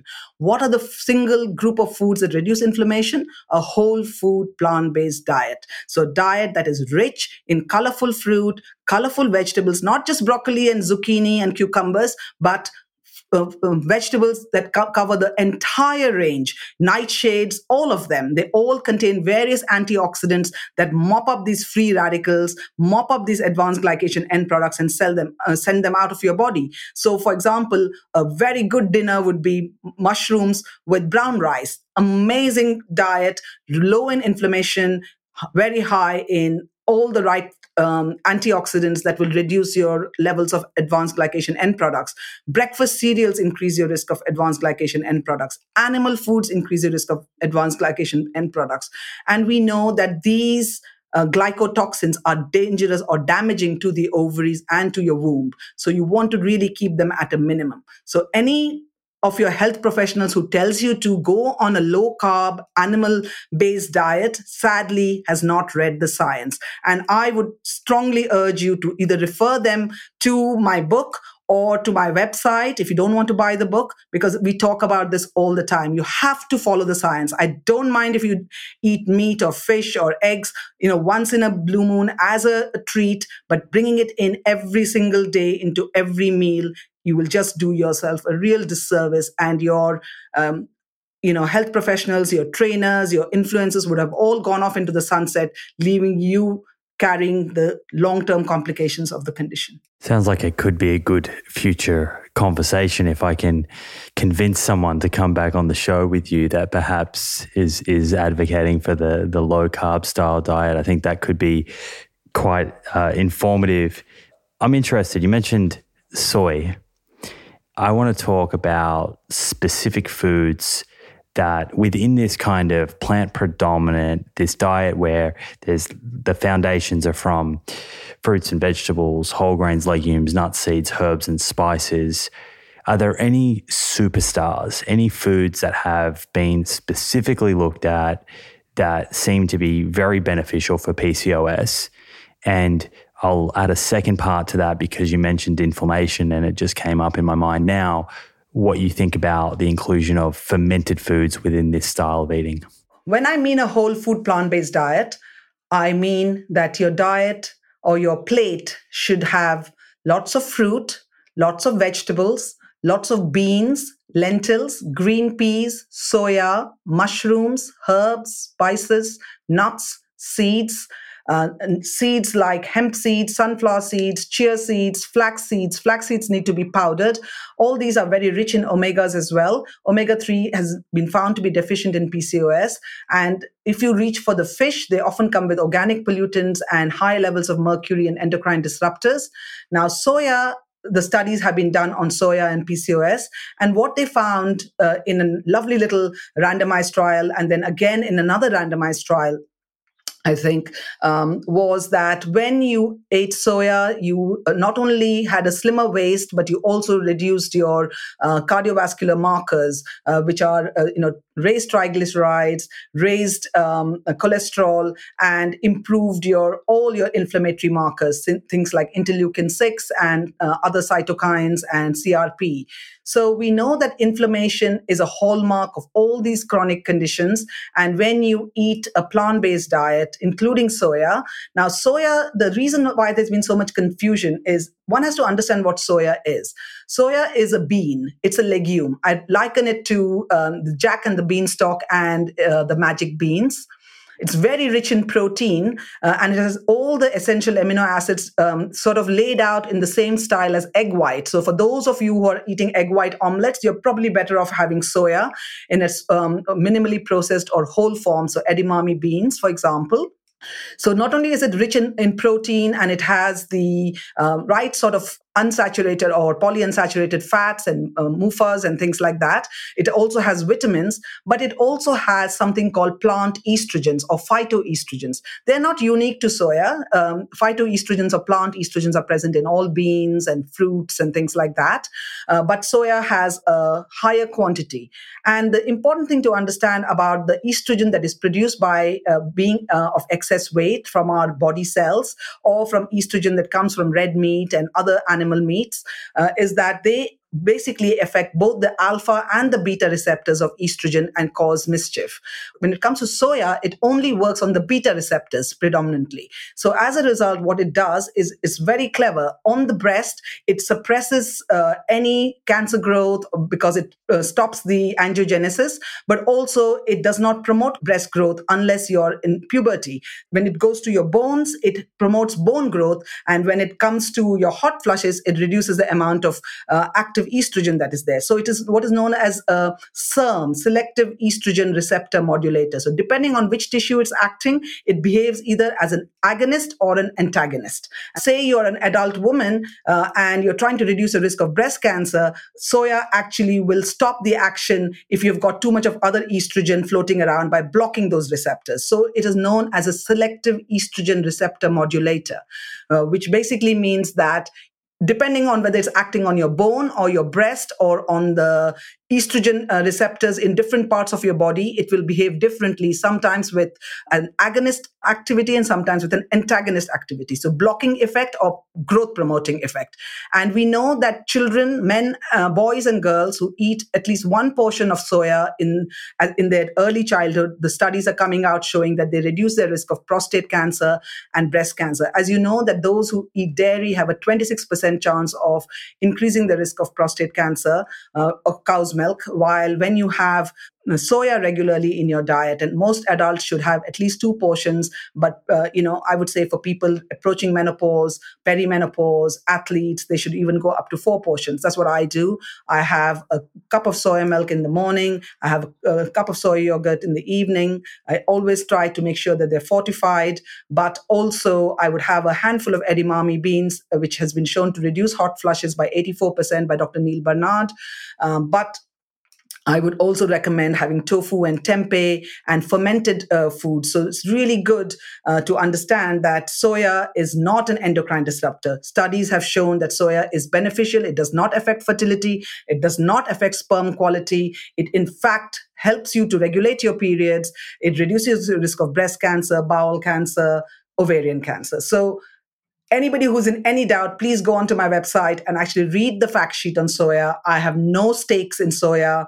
I don't get any money from anybody, but it is something that I feel so passionate about because there's so much of misinformation, both in the plant-based world as well as in the no bean eating low carb world as well because of lectins and things like that. So soya is healthy. Soya is beneficial for reproductive health for all ages, for men, women, or however you choose to identify, for children and adults.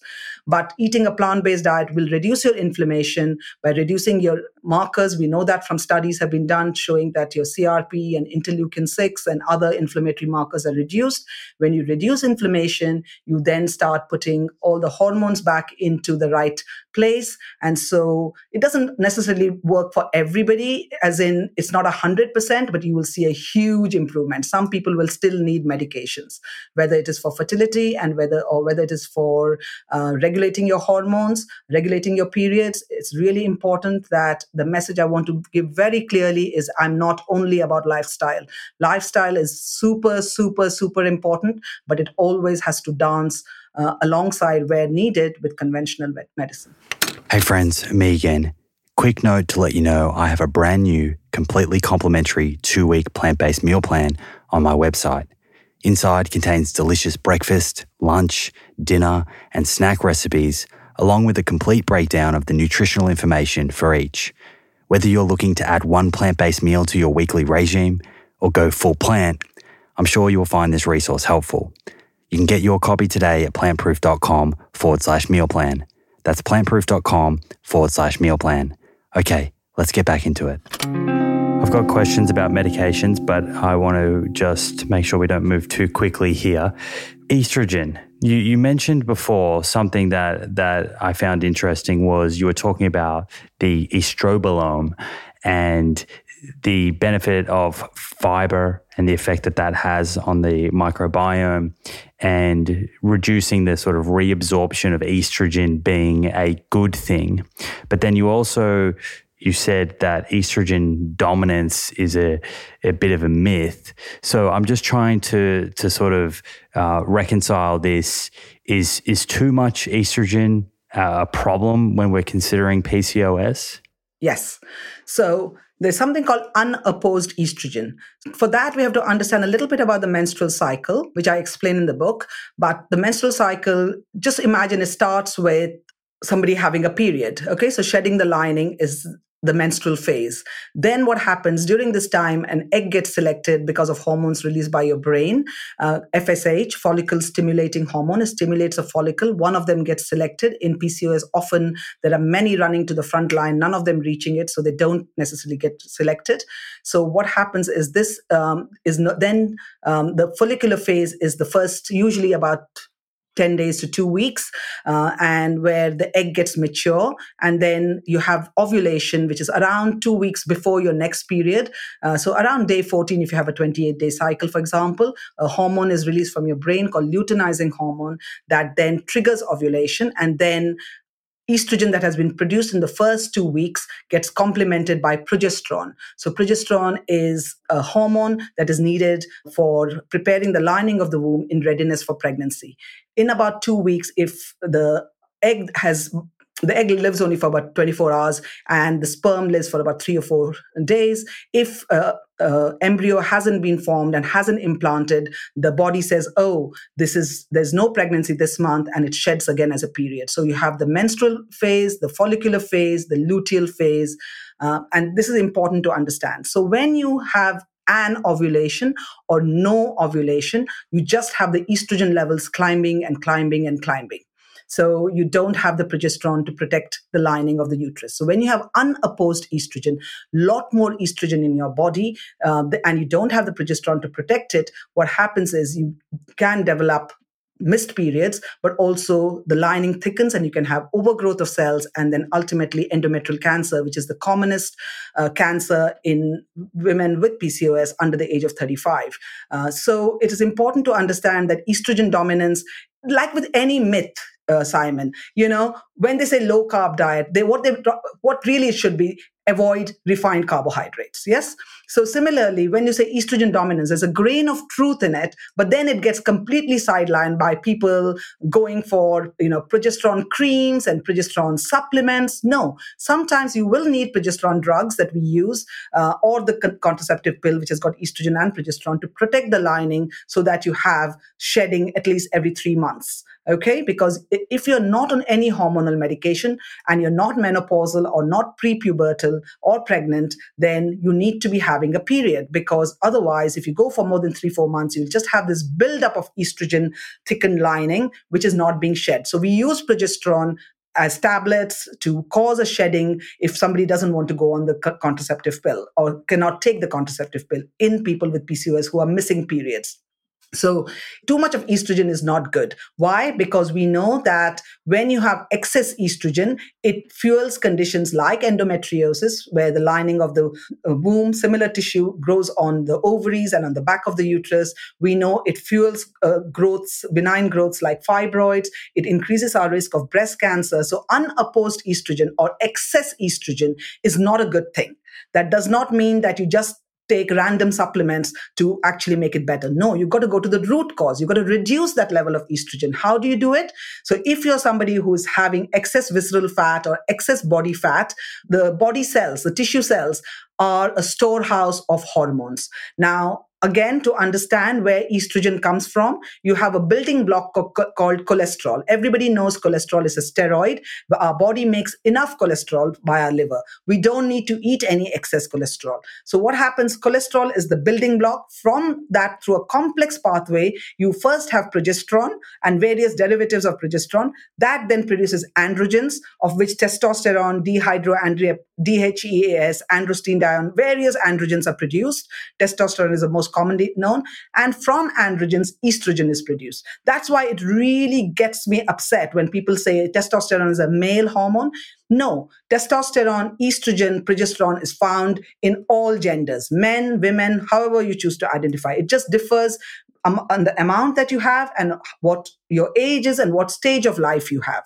So there is no estrogen without testosterone. So the building block goes cholesterol, becomes progesterone, becomes androgens, becomes estrogen. So when you have this negative feedback, these things I've explained simply with diagrams in my book.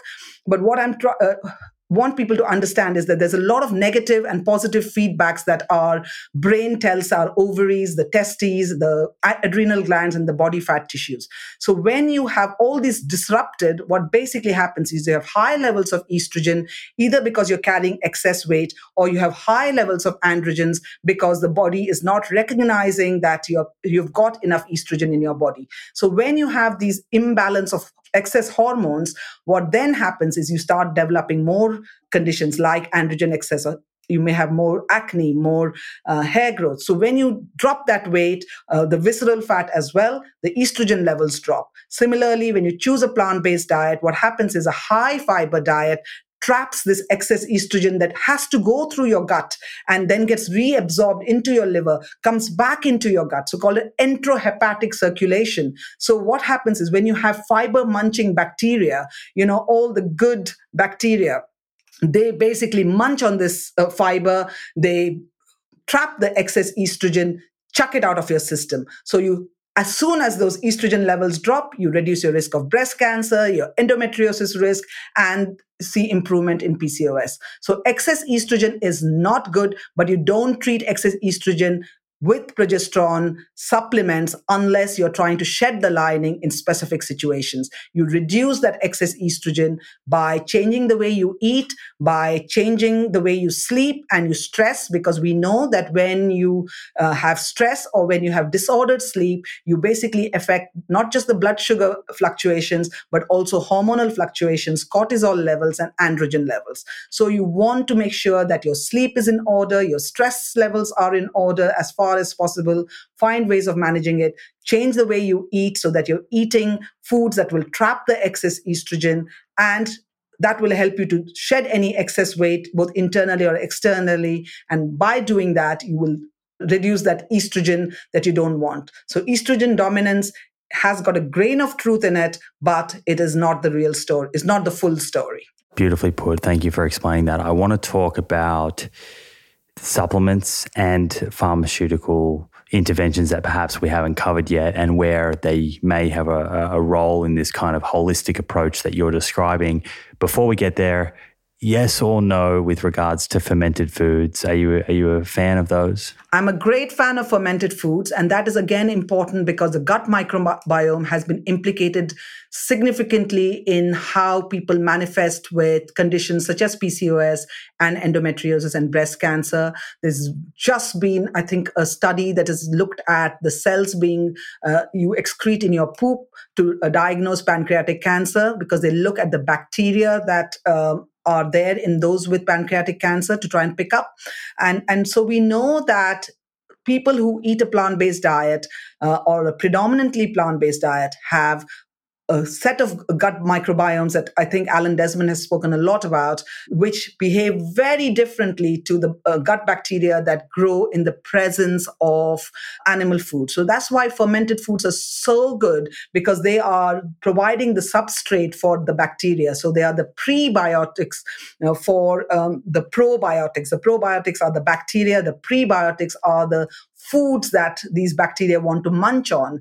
And so you want to really understand that when you bring in things like a bit of kimchi, a bit of sauerkraut, a bit of pickled onions or gherkins, these are really good. Some apple cider vinegar. These are things that can actually allow you to improve the gut microbiome and stop the gut dysbiosis, as we say. So I'm a great fan of sprouting. Also helps to digest fermentation. So, I'm from South India, Simon, and we have dishes like dosas and idlis, which are all fermented foods. They're amazing. I love dosa. Yes, and Rajiv makes a really mean dosa. He sprouts his moong dal. It's amazing. I want the recipe. Oh, yes. He just is since lockdown, I've never realized. Now I know he's a great cook. I don't enter the kitchen anymore. And I always thought I was a great cook until I saw how good he is.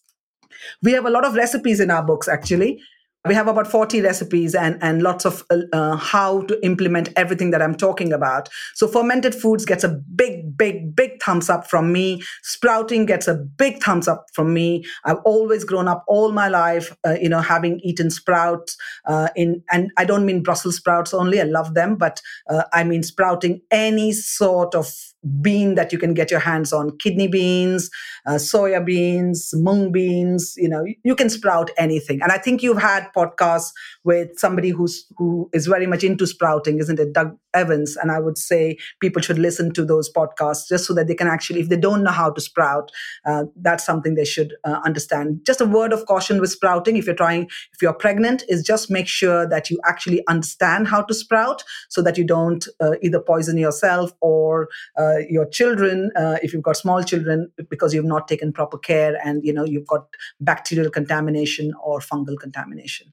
Yeah, Doug Evans he's certainly my go-to source and definitely one of the world-leading sources when it comes to sprouts. And it's so easy. Sprouting is literally the easiest thing. Yeah, so there's a lot of fun to be had there. What about supplements? I know last time we spoke about ginger and that had some utility, but I'm wondering when we're talking more specifically about PCOS and the symptoms that someone with PCOS may be experiencing, are there any supplements that either you've seen clinically have worked really nicely or have been supported by science? So we always talk science rather than N equals 1.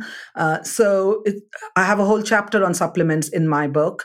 I am always a food first person. So always first look at the foods that you can bring in, because just popping a supplement probably will leave you not getting the desired results. But there are some supplements that I would recommend everybody looks into. One of them is vitamin D. It has been known, vitamin D is a hormone. So do make sure that you get checked out for your levels of vitamin D. And if not, at least take a vitamin D3 supplement because places like the UK and many parts of the US and all just don't get the sunshine. You also may not be converting very well. And if you're a person of color, then you may find that you don't absorb the sunlight as well and convert the vitamin D. So I would certainly say vitamin D is a issue for people with PCOS, and deficiency has been seen in studies. So I would recommend, at least in the winter months, taking between 1,000 to 2,000 international units or getting your levels checked at least once a year. Vitamin B12, I would also suggest, whether you are on a completely plant-based diet or not, unless you're very, very diligent and you're able to actually ensure that you have all the right amounts of fortified foods 2-3 times a day, I would say taking a supplement of B12 is actually helpful, because even if you're an omnivore, which means that you eat not just plants, a lot of people are found to have B12 deficiency. The studies have shown that there is a possibility of some mineral deficiencies and vitamin deficiencies in PCOS. So you want to look at your zinc and selenium intake. Again, you can get these through legumes and nuts and seeds and things like inofolic acid or inositol, which is a vitamin that comes in a supplement form as well. A whole grain plant-based diet will address those things, green leafy vegetables and things like that. But you may want to look in and with advice, rather than just taking a blanket multivitamin supplement, I would say look into maybe zinc, maybe selenium. Chromium has been shown to help in people with type 2 diabetes for blood sugar regulation, but we don't know long-term studies, and it can cause a copper deficiency, I think. So my advice to people would be, yes, you may want to take some supplements. Omega-3s are your top, and I would say I would definitely recommend algae-derived omega-3 between 600 to 1,000 milligrams, but also adding a couple of tablespoons daily, either into your green smoothie or onto your porridge, of either milled flax seeds, which helps to reduce your breast cancer risk, chia seeds, hemp seeds, a handful of broken walnuts. These are things that will give you the ALA, which is the alpha-linoleic acid. And while Asians, for example, may be better converters, you want the EPA and the DHA. So you really want to go to the source. And that's why people eat fish. And that's why fish has historically been considered to be healthy, is because it's a source of omega-3. What people fail to understand is that the fish are actually eating the same algae that we are asking you to eat. So I would say take algae-derived omega-3 if you have been diagnosed with PCOS, or if you're at extremes of age. I would certainly recommend that. I would also recommend the whole food sources: walnuts, hemp seeds, sunflower seeds, chia seeds. Just mix it up, vary it, get a couple of tablespoons in. I would say take your vitamin D3, get the sunshine in. Here again, I would say that you want to avoid sunscreen between 15 to 45 minutes, depending on the color of your skin. And the ideal time to get your vitamin D from sunshine is between 12 and 3 p.m. You don't want to get burnt. So if you have light skin, only about 15 minutes before you slap on the sunscreen. Always put sunscreen on your face, because that can worsen acne and pigmentation. But what you want to do is expose your arms, your legs, your back, if possible. So between 15 to 45 minutes of sunshine and vitamin D3. Sunshine is great as well for mood elevation. Remember, anxiety and depression is a problem for people with PCOS. The next supplement, so vitamin D3, algae-derived omega-3, I would say a multivitamin, multimineral supplement for people with PCOS on the combined pill, because there are some studies to show that the pill sometimes can disrupt your gut microbiome.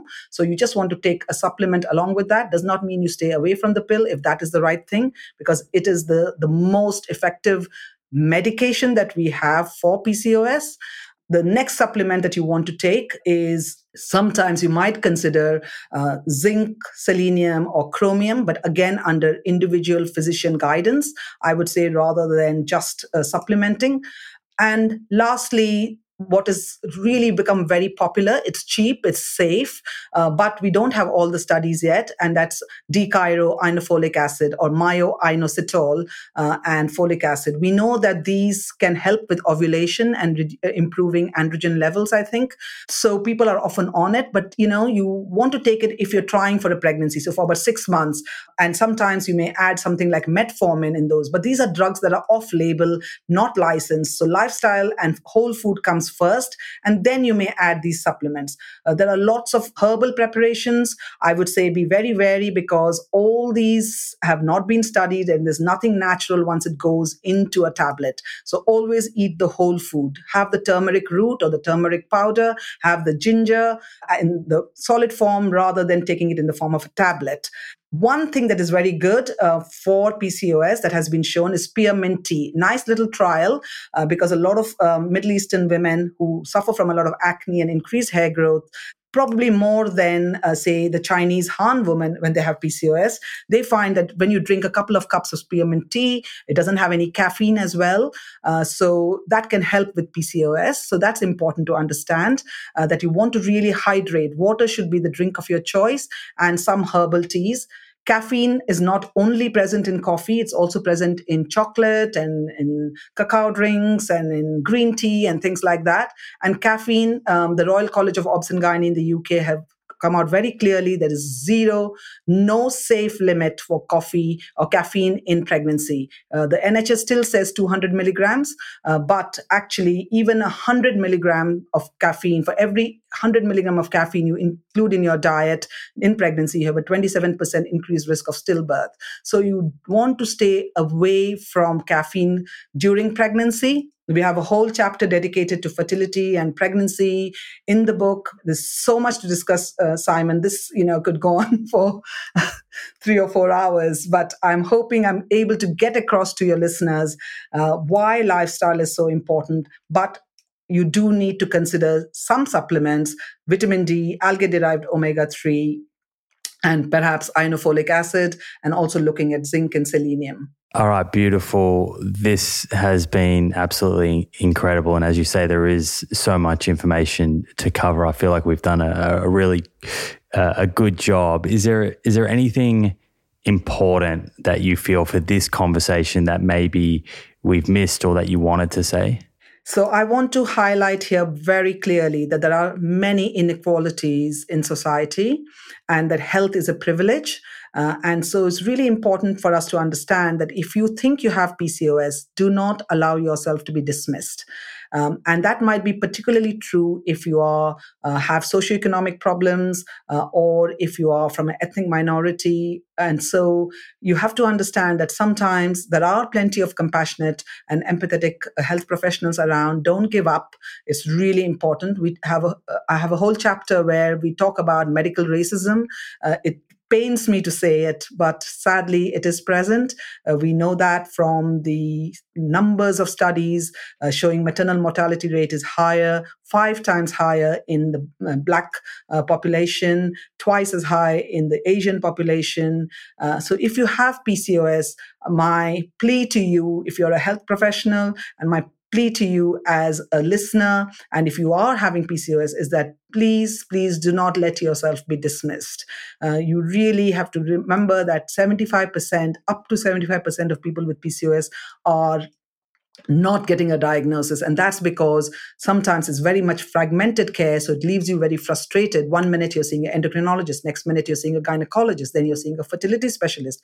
You may be seeing a dermatologist, you may be seeing a beautician, you may be seeing a nutritionist. And what happens is nobody's joining the dots. So I want you to learn how to join the dots for yourself. I know that's not fair, but that is something that I really, really want you to do. And so that you can empower yourself. Because without knowledge, without knowing how your body works, without knowing what the root causes of chronic conditions are, how are you going to help yourself? You are then relying on somebody else who is not invested in you, who is invested in you for that particular moment, but not lifelong.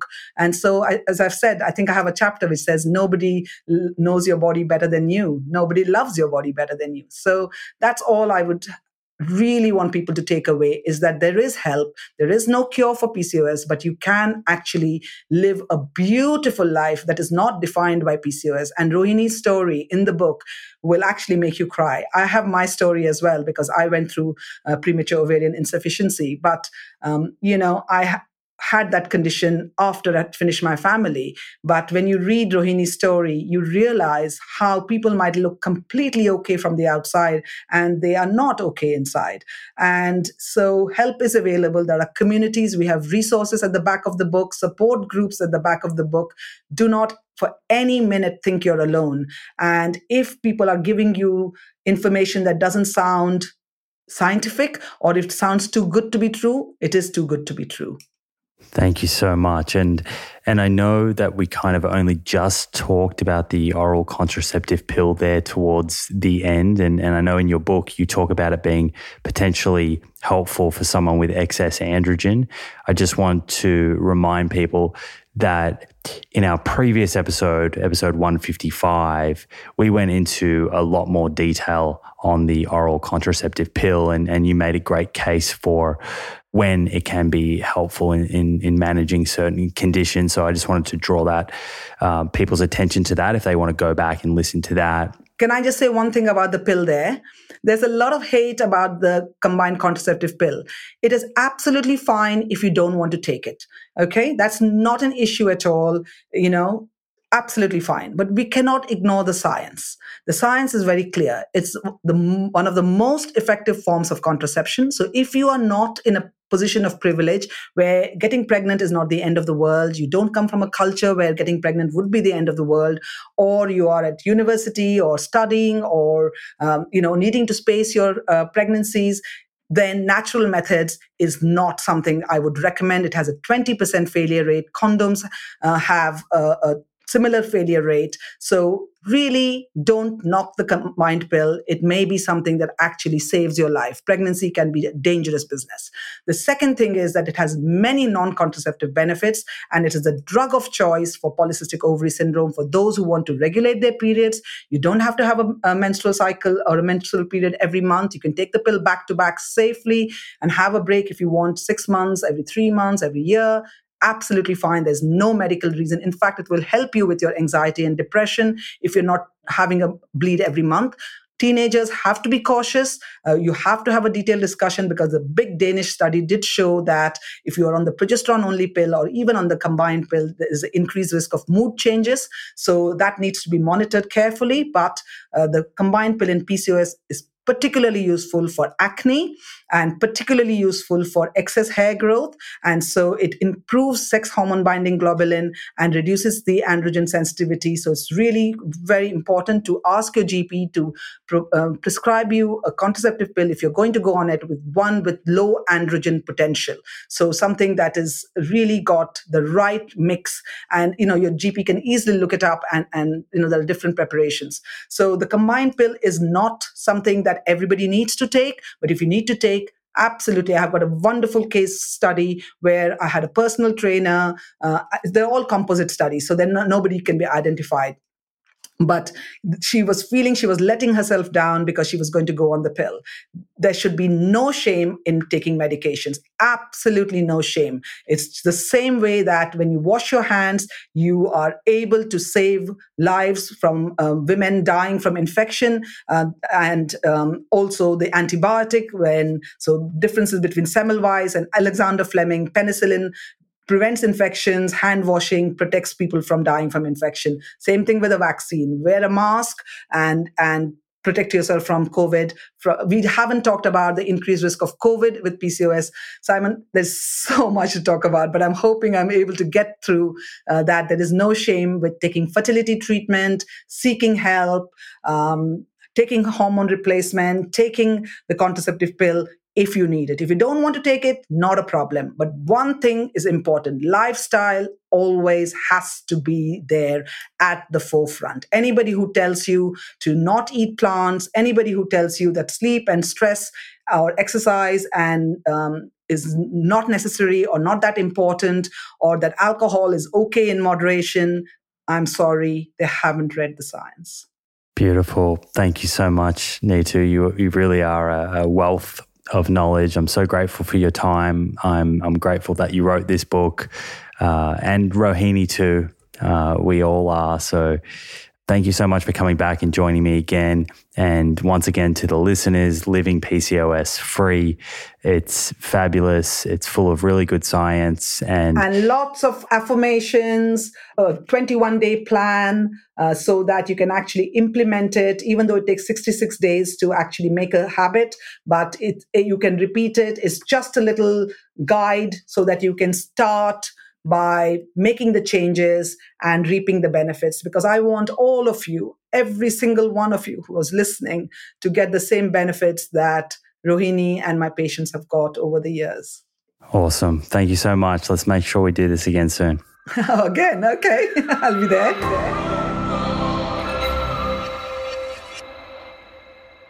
There we go, my friends. I hope you found that one interesting. I know I certainly did. Before I let you go, quick teaser on something new that's coming. This show is evolving, as we all are. Head to theproof.com for a few details and register your email to join the priority list. That's theproof.com. And with that, I think we can land this aeroplane.